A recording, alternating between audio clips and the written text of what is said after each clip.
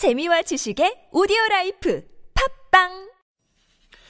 It is time for the final segment of the week here on Primetime News Digest, analyzing some of the top stories of this past week. And once again, joining us from Kyung University, our good friend, law professor Song Se-ryun, to give us his analysis on the situation. Professor Song, a pleasure. Thank you for joining us. Good to be here. Let's start with the 2016 budget bill. This was actually pretty late-breaking during the week. We didn't know if it was going to pass, but they did come to an agreement. The ruling and opposition parties passed a 386.4 trillion won budget bill for 2016. It's a 2.9% increase from this year's budget. They did cut about 300 billion won from what the government had originally asked for. Right. I suppose first, what do you make of where they cut and added, and then kind of rejiggered the numbers here? Well, they cut about 3.8 trillion won, but then again there was an increase of 3.5 trillion won, so net is about 300 billion cut. What has increased?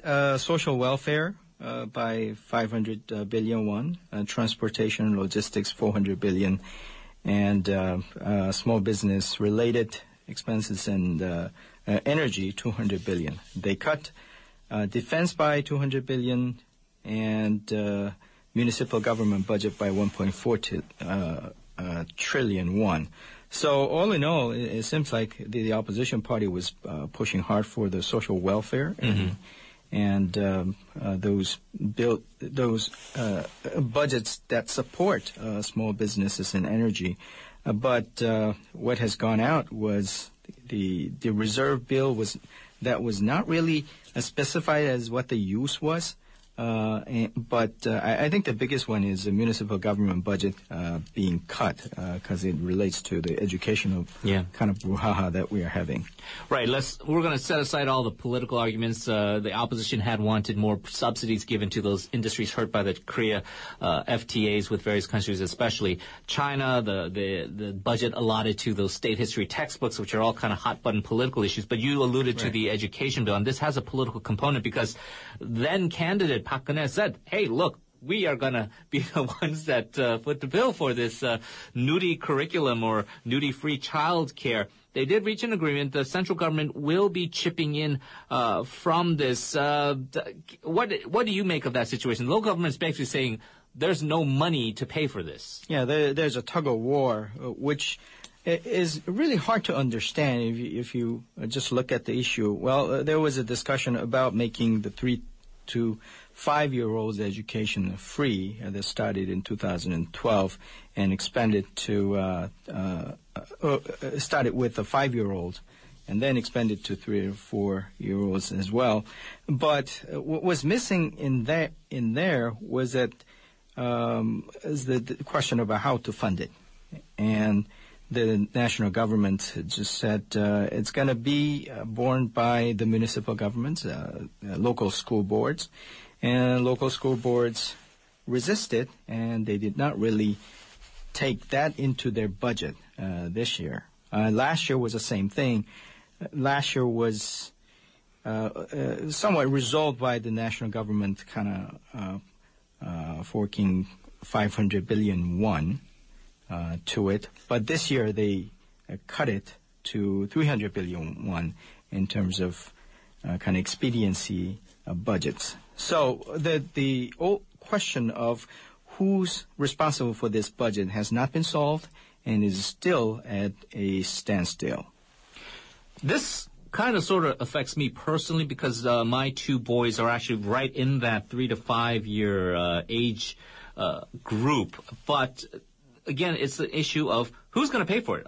Us as parents, we feel like financially it's very difficult, and we can't really, I don't want to be involved personally in that whole lottery system with trying to get the kid into the kindergartens a couple years earlier where it's like 100-to-1 ratios and whatnot. However, daycare gets expensive. Is this increased funding, about 300 billion won from the central government, enough? No, probably not, because what the school board was saying is that they need about 2.1 trillion won to completely fund this.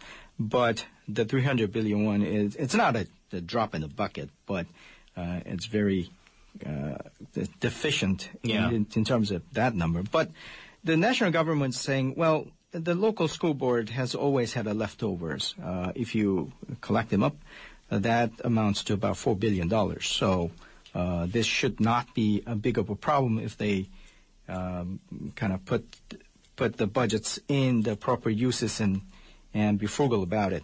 But the local school board this is something that the national government has not understood about the municipal government's budgeting and the expenses. So this lack of understanding, lack of dialogues, probably is not helping towards resolving this issue. And I think the bigger issue is that the municipal government simply thinks that the central government is kind of bulldozing this through without much discussion. So I think that their tough and very kind of resolute stance will still continue. And it feels like public perception will seem to be that the central government, I'm just saying, if you look at the consensus, that the central government really does, it would help if they could step up to the plate a bit more, right? I think that's the only solution at this point. Right. But their principal position was that, well, for those education, preschool education is a local board's responsibility. So that principle has not changed. Defense, 3.6% increase. It seems like a big increase, but it's actually less than what the government had originally wanted. What do you make of the defense budget? If essentially, I guess the KFX project is what a lot of people have been talking about. Right. The KFX budget has gone up a little bit, but not as much as the government aspired to. The biggest increase comes from the need to hire or get more soldiers, because soldiers were waiting to get into the training field.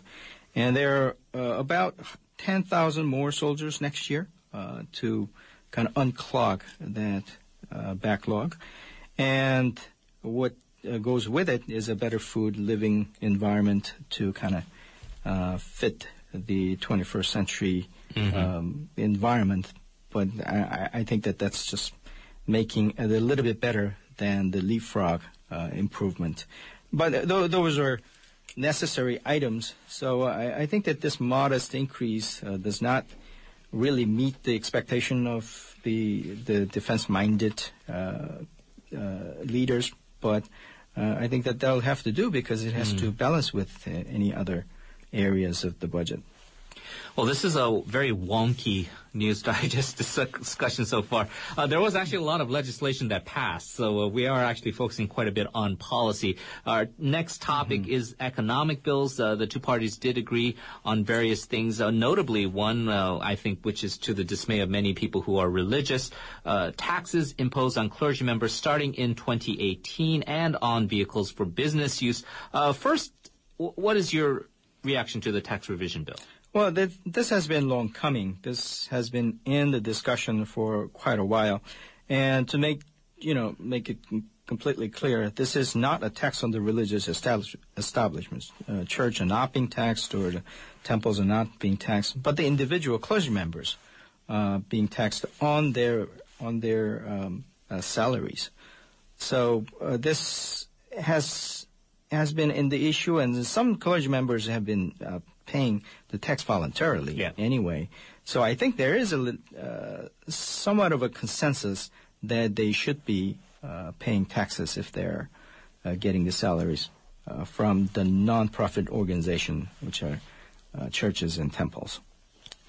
Not too controversial for you, is what you're saying, basically. No, I don't think so. I think it's a fairness issue where even though they are clergy members, they're not being persecuted on the religious ground. They're getting benefits because their religious establishments is non-taxable. Yeah, I mean, we have guys like Cho Young-gi, the pastor, who probably makes more than the entire revenue of this right, he's a TBS station. Kind of one-off items, but I think that there is a responsibility for the clergy members to be treated like any other taxpayers. Right. Very good points. What about this bill to improve or promote tourism and the other various bills? Any, I suppose, just broad reactions? I think that one kind of controversial bill was to allow the hotels to be built near the schools.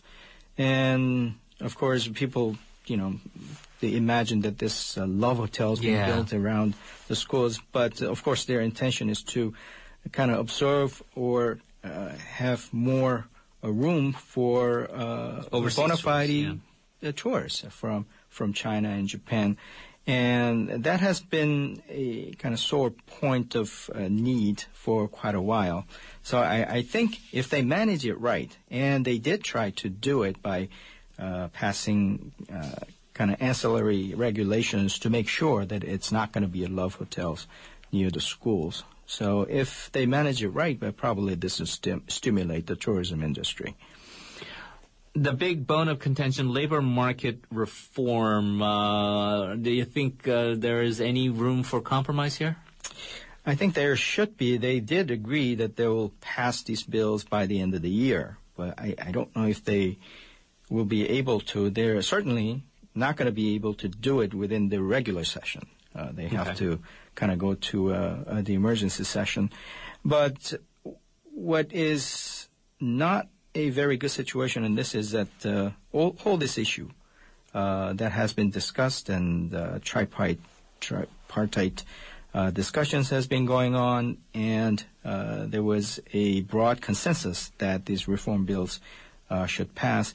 But this effort has been linked, especially from the opposition party, to the general election next year. So they have the need to have a visible stance on this. So I think it's unnecessarily making this process lengthy and delayed and more contentious than it needs to.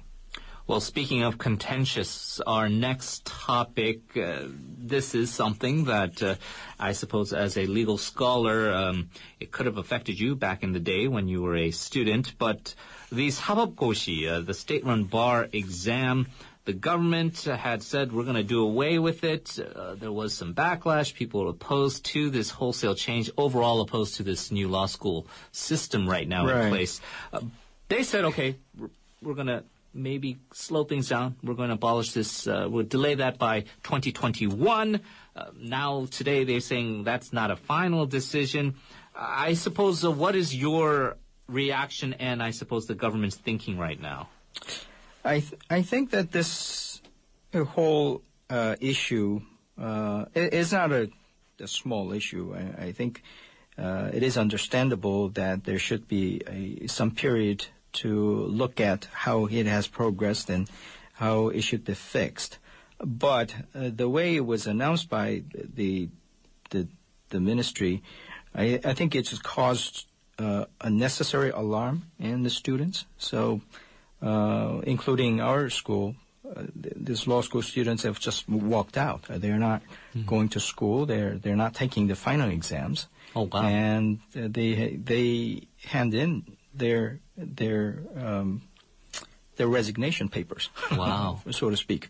So they're very strongly reacting to this, and the court also said that this is news to us, and there has not been any discussion, and this kind of important announcement. By the way, this is an important announcement if they are really resolute in this, because the current law says it's going to be abolished in 2021. So, 2017. So if they are serious about this, this requires a legislative action from the National Assembly. So in order to get that happen, you have to approach it more cautiously than just blurting out, as it seems, that, they think that this is a good idea to extend it to 2021. Well, I'm just wanting to follow up on that reaction from the public and from the various students. You mentioned your school right now. I suppose it's a bit of a tense time then, not just for the students, but for the administrators and for the professors like yourself. Right. We are all concerned about this. We know that there has been discussions about maintaining the current system longer, but in order to have a resolution, you have to think about, or the debate about, why we're having this discussion. I think a lot of people raise the concern that 사법고시, or the current previous bar exam, has been a way for these people to step up in 노무현's their of career. the world, right? Right. But I'm kind of skeptical about that argument a little bit, although there's a legitimate argument that you have to have a system where some people can do well and excel without having the benefit of wealthy parents and so on and so forth. But think about the proposition. Well, the previous bar exam has been the stepping stone for those have-nots to become somebody. I mean, it does sound like, well, if you pass the bar, then you become somebody. I don't think that whole premise is skeptical, because whole law school system that we have is that we'll make quality lawyers so that they will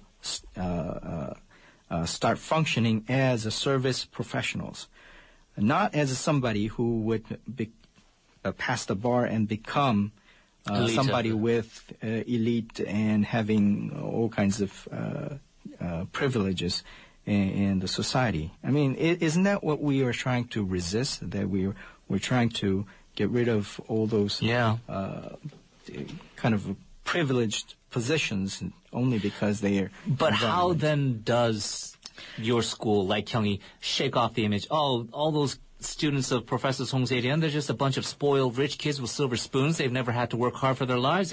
Parents have a bunch of money and they're going to law school. They're going to get that ticket. Me, as a poor kid, I don't have that chance. There's got to be a way to combat that kind of public sentiment, right? So far, even under this system, we have about 40% to some schools have a higher percentage of scholarships given to students. And we'll probably have to kind of jig so that the most needy students get it, rather than those rich kids who has also a good scores. Yeah. And there should be ways to kind of make it easier for the students to finance their education period. But think about this. Before this law school has come around, the average time that those people spent to pass the previous bar exam has been about 5 years or 6 years. So during that period of time, they had to spend, whether they're in Shilimdong or somewhere, finance their lodgings, and also those period where they have to, go to institutions or get the educations that way. So some people calculated it, and in large part, it doesn't make much difference as to going to 3 years of law school. So I'm sure there are Romuhan case, and we can find those exceptional cases where people having nothing, with just a hope and with zeal, they pass the bar and become somebody. But we can recreate that kind of things within the current system if people put their mind to it. I was saying earlier this week when the news came out, is in Korea there is this very iconic, very compelling image of that poor, struggling law student who's holed up in that 고시원 in Shilimdong, just struggling, eating ramen and studying for years on years to pass this exam. Maybe that image will change, but as you say, there's got to be a balance with how we can do it, where anyone can feel, look, I'm smart enough, I can do it. It doesn't matter what my parents do. Right.